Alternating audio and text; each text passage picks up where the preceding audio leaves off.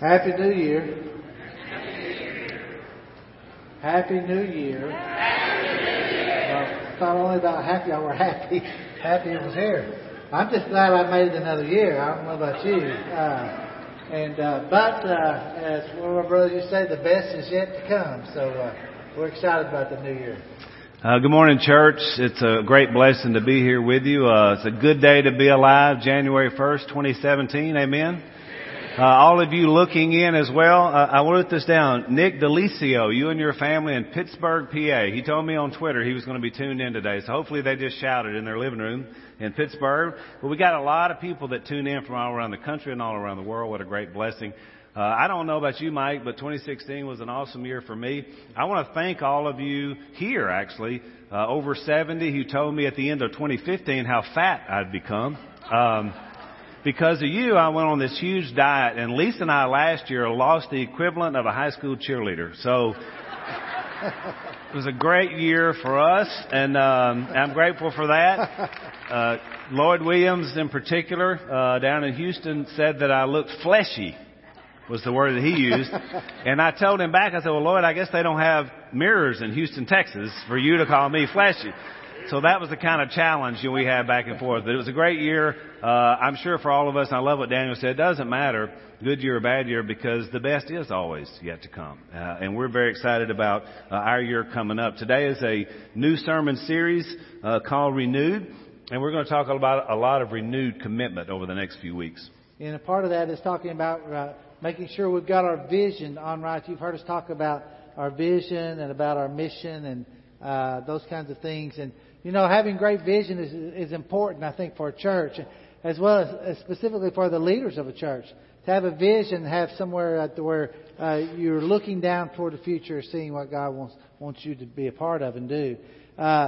Sometimes your vision gets messed up, right? I remember I had eye surgery one time, and so they patched all my eye up, and so I don't know if you've noticed, if you've got one patched up, you don't see things quite as clear.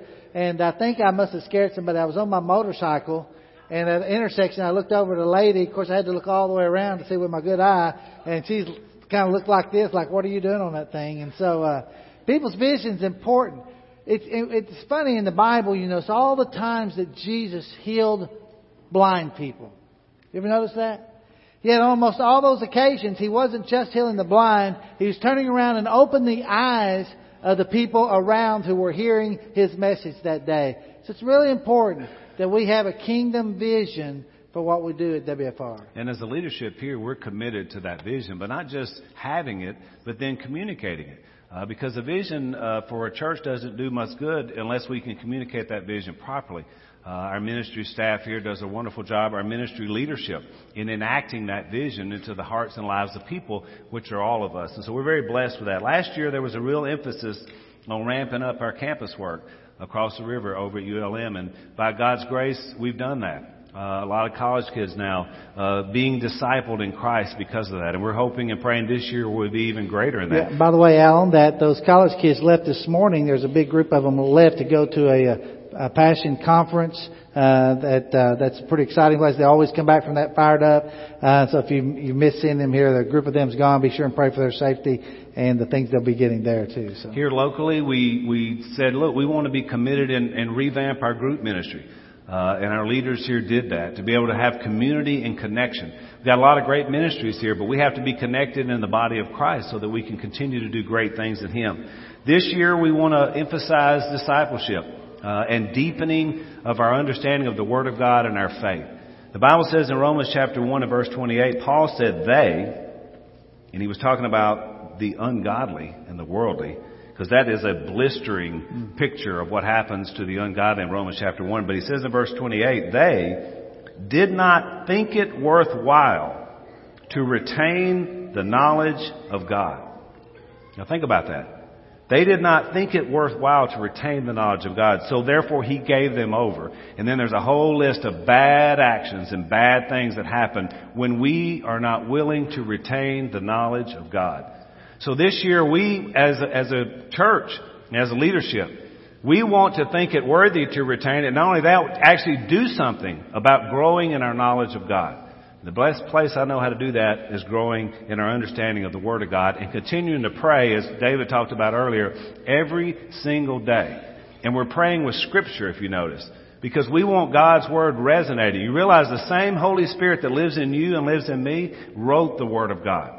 So we're never in better concert when we're praying and consistently sharing and deepening in the Word of God. So that those 31 days of prayer cards that you'll receive, we'll pass out a different one, I think, each week, right, Dave? They'll have a list of things on it to pray for. Look, we as leaders, we value your prayers so much. And I want you to know I really appreciate it because so many of you have come up and said, Mike, we're praying for the elders or we're praying for this and leadership or for our church. And that means the world because we're human. We know we make mistakes. We know we're weak. And yet we want to claim our strength only through God and what He's doing. And so thank you for that. Thank you for this emphasis on prayer through this next few weeks. But for those of you who continually encourage us as elders and shepherds praying for us, we appreciate that so much. The Hebrew writer said, remember your leaders who spoke the Word of God to you. Consider the outcome of their way of life and imitate their faith. Jesus Christ is the same yesterday, today, and forever. The Apostle Paul told the Corinthians, follow my example as I follow the example of Christ. And Jesus himself said to his disciples, whoever wants to be my disciple must deny themselves, take up their cross daily, and what? Follow me. So it looks like to me, from a good understanding of the Bible, that if you want to be a leader, first you have to be a what? A follower. So a lot of times we think, well, I want to come to Christ so I can be a leader. No, you come to Christ to be a follower. Because when you're a good follower, then you're a candidate for a good leader. But not without that first. Sometimes, we want to get the cart before the horse. When you look back in the Old Testament, it was Yahweh. And all those ones that were willing to follow His voice and follow His guidance and follow His leading, they were the ones that became great leaders. But not before they were followers. The same with the disciples in Christ. The same with the early church. And the same with us today. We want to raise up good followers to be good leaders. And that includes your leadership here.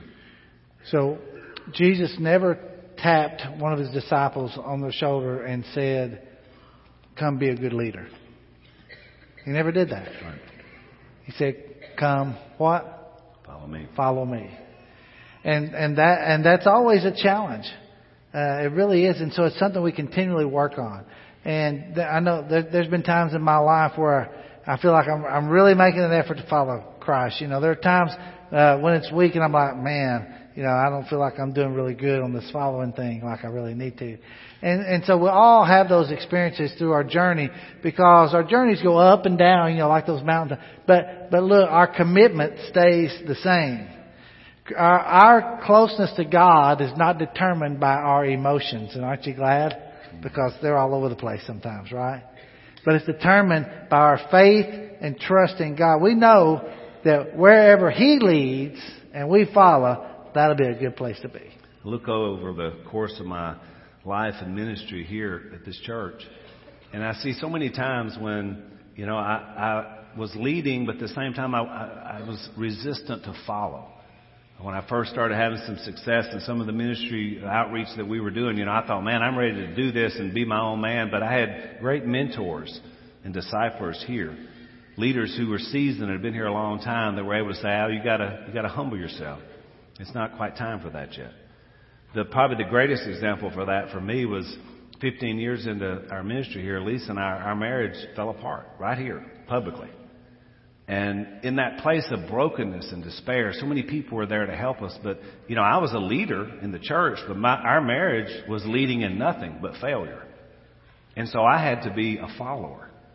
And the first marriage retreat we went to, it was so hard because I was used to being up front and teaching and doing what I did best and using my gifts. But you know what? I wasn't in position for that. I had to be a follower, and so did Lisa. We had to learn from other people and be mentored along to have a strong relationship and what a good, strong marriage looks like. Because of that following now, 17 years later, we get to travel around the country and speak and talk about what real marriages look like. You see what God does even in our failures? But it takes humility first to get to that point. Now, for people that are naturally humble, you say, oh man, that's easy. Yeah, just humble yourself before the Lord. But for those of us who battle with pride, we just got a cross to bear, didn't we? But we still got to be humble.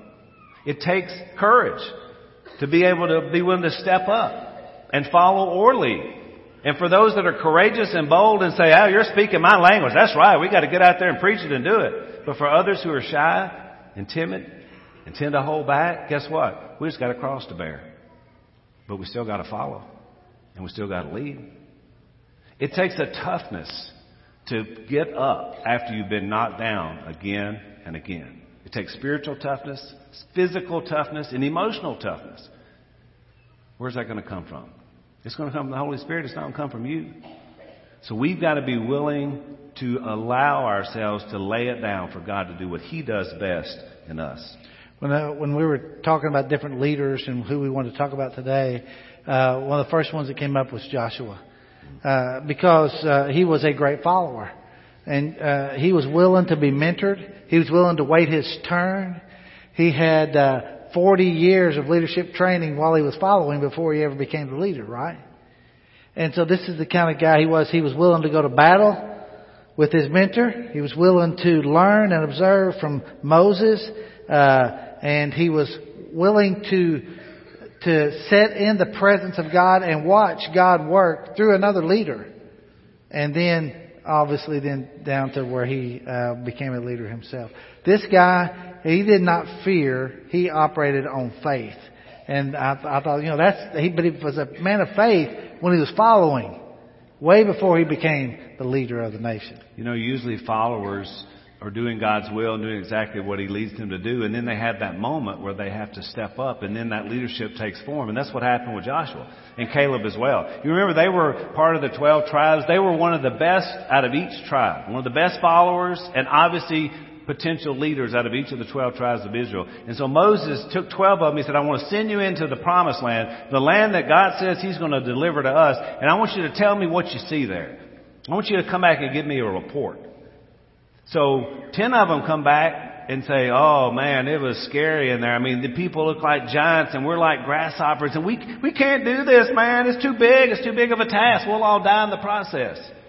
And Joshua and Caleb are looking around at each other and are you kidding me? It was a land flowing with milk and honey, and God's already said He's going to give it to us. Yes, we go in and we take it, and we take it now. You see, they were operating under faith, not fear.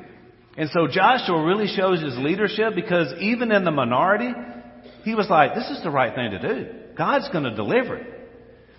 We understand minority and majority, right? Every day we watch television, or we look on the internet, or pick up a newspaper, and it's like, well, polls say this.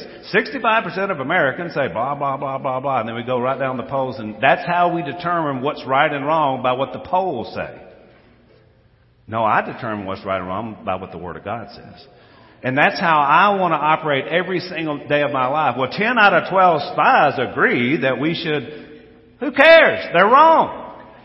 So the majority of Americans feel like traditional marriage won't work anymore. You're on the wrong side of that, the wrong side of history. No, it's the right thing, because God said this is the way I designed it. I don't care how much of a minority I stay in, that's where I'm camping out, because it's the right thing to do. Therefore, that's what leadership and good followers do, even in the minority. If it's right with God, it's still the right thing to do. Joshua said and made a declaration really in Joshua 24, verse 14 and 15. He says, now fear the Lord and serve Him with all faithfulness. Throw away the gods your ancestors worshipped beyond the Euphrates River and in Egypt, and serve the Lord. But if serving the Lord seems undesirable to you, then choose for yourselves this day whom you will serve, whether the gods your ancestors served beyond the Euphrates, or the gods of the Amorites, in whose land you are living. But as for me and my household, got it? We will serve the Lord. And he made a determined declaration about who he was going to follow and who he was going to serve. And he was going to serve God. And that needs to happen in every family, in our church family. Amen. That there's a declaration in your family that this household, we're following God no matter what. But not just in the physical families that exist here, in our local church family, our forever family here at Whites Ferry Road. We need to make that declaration ourselves. We are going to, as far as this can, we are going to serve God no matter what. As far as this household, this church, this local church, we're committed to following God, regardless of what's going on outside in our culture, regardless of the influences. We're going to stay focused with determination to serve God. Another focused individual that showed great leadership in the Bible was John the Baptist, sort of that next generation right ahead of Christ. And one of the things that I love about John is that you could tell just from the first time you read about him that he was set apart and he knew that he was. And he had a task at hand. And I mean, he stayed laser focused on that task.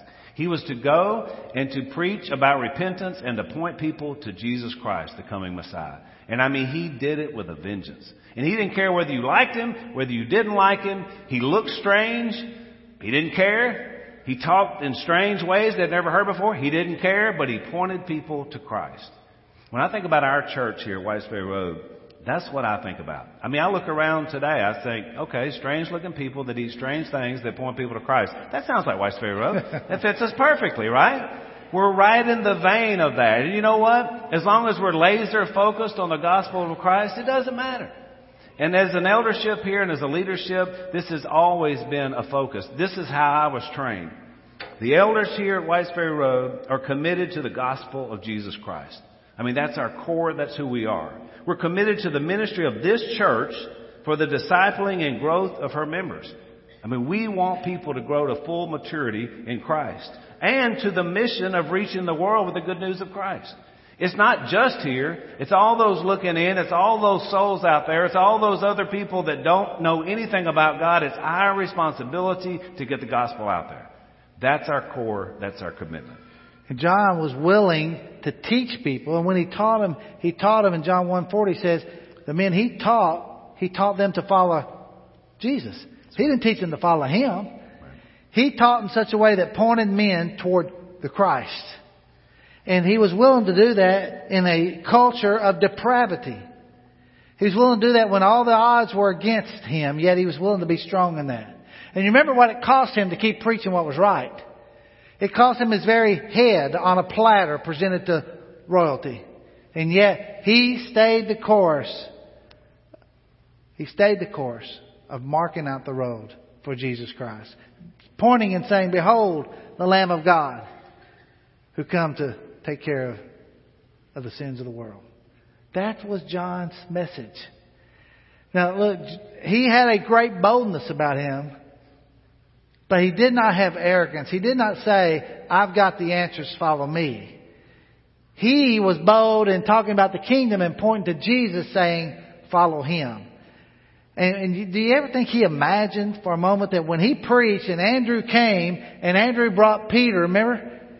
And he becomes a follower, that later on, after John's long dead, Peter becomes this guy who preaches in Acts chapter 2 and has a major part in the gospel going to the whole world. John didn't realize when he was preaching, calling those two guys, how God would use them in the kingdom. He didn't see down the road, but he trusted the message God gave him, and he kept on preaching it. You know, and John probably never even knew that happened till he got to be with the Father. You think it would be great to be in heaven and to somebody come up to you and say, "You know, 8 generations ago, you had an impact on someone in my family that then led to me being a Christian 100 years later?" Think about the pebbles in the pond that can impact the kingdom of God. Another thing I love about John in his humility is he had some weak moments, like we all do. Whenever he was first put in prison, he had some doubts. Is this really the deal? Because he sent some of his guys to Jesus and, "Are you really the Messiah?" Because John realized he wasn't getting out of that prison. That was probably where he was going to leave this earth from. And he said, "This is real, right?" And I don't know about you, but I've had some of those moments. You get some bad news and you're thinking, "Okay, here we go, Lord. This is real." That's humanity. That's why he said in John chapter 3 and verse 30, "He must become greater, I must become less." And then Peter was that third leader that we saw, by the way, who was a direct result of John's ministry. And Peter understood weakness as well, but he also understood boldness. I mean, on one hand, you are the Christ, the Son of the Almighty God, and praise you, Peter, you're doing great. And then he turns around and gets rebuked because he's telling Jesus what he is and isn't going to do, which don't do that with the Son of God. You get rebuked. But that's Peter. That's me. I mean, one minute I'm flying high doing exactly what God told me to. The next minute I'm struggling with something. That's all of us. And Peter became a great leader. You know why?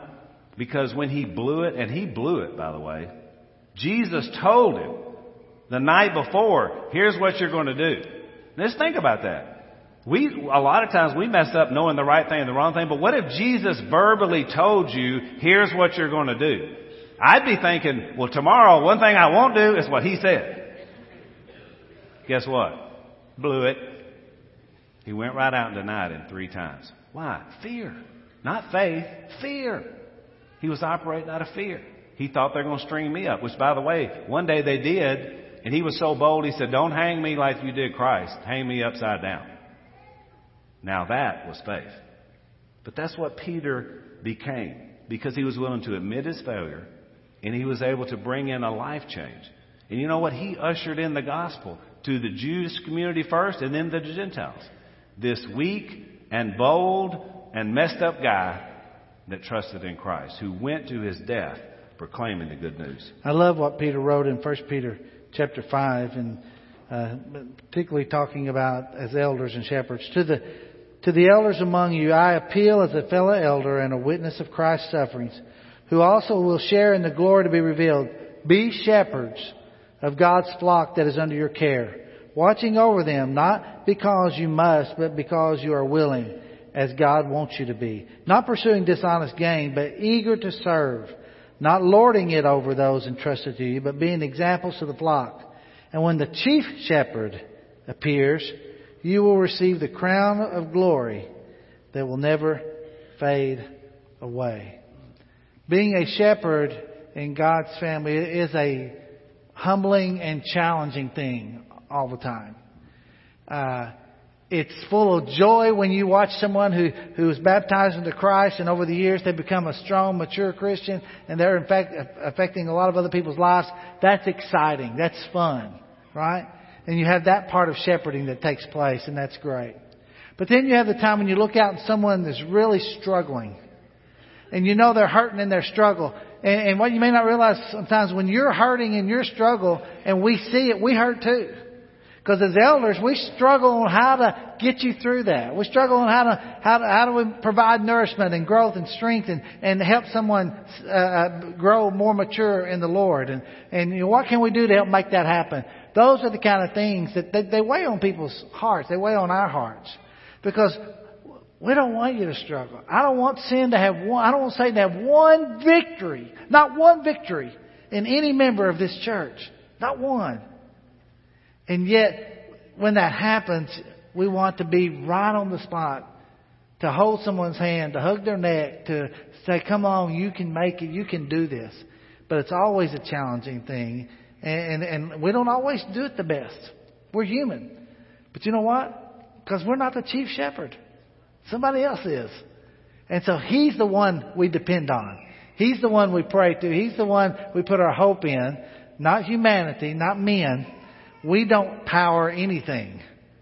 The power to change lives and hearts has always been the message of Jesus. Someone asked me, said, Mike, what do you say to someone that's been in the church a long time, but they've left, they're losing their faith? What do you tell them? I share the gospel with them. Yeah, but Mike, they've already obeyed. It don't matter. Look, the gospel has the power to prick hearts. And what is needed is a pricked heart that'll open back up to the leadership of Jesus once again. So that message is our focus. That is the place where we find hope in the blood of Christ. The old song said it, right? Tell me the old story. It's the story of Jesus that changes people's lives. You know, elders, pastors, preachers, they don't lead great waves and movements of God. The Holy Spirit does. Men and women, they lead as they're carried along by the Holy Spirit. Peter, as we know from his weaknesses, it wasn't about him on the day of Pentecost. It was because the Holy Spirit showed up in force and showed out with the gospel. And so we realize that as leaders here. Another thing we struggle with is just the weakness in our own humanity. We're not perfect at all by any stretch, but we serve a perfect Lord. 2 or 3 weeks ago, when the elders were together, we were praying about some of you, some situations going on, trying to just pray that God's Spirit will work in some hearts and lives. And a couple of our elders said, I'm struggling now. I'm having struggles with some of my kids, struggles with some of the family. And, I need that same response time just like our members and all of our sheep have. And I said, well, it's there, always available for any of us. And so out of that idea, we wanted today, January 1st, 2017, as we renew our commitment as a leadership to you, we wanted our elders to be the first one to respond this morning. If the elders would come on and join us on stage. David Owen, if you would come up, David's going to lead a prayer. We want to begin this year by renewing our commitment to you, to our own hearts and lives, to our families. We want to come in repentance for any sinful behavior that's in our lives or in the lives of our children or grandchildren. And we want to lead by example so that you as a church can say, you know what? I follow the examples of my leaders, of my ministry staff, of my ministry leadership because they follow the example of Christ. And the Holy Spirit works in them. And so we want to begin this year off by us in our own repentance, in our own recommitment, in our own resubmission to God, saying, lead us this year to great and mighty things through the power of the Holy Spirit. And I've asked David Owen, if he would, to lead that prayer over us, for you, as well as for us.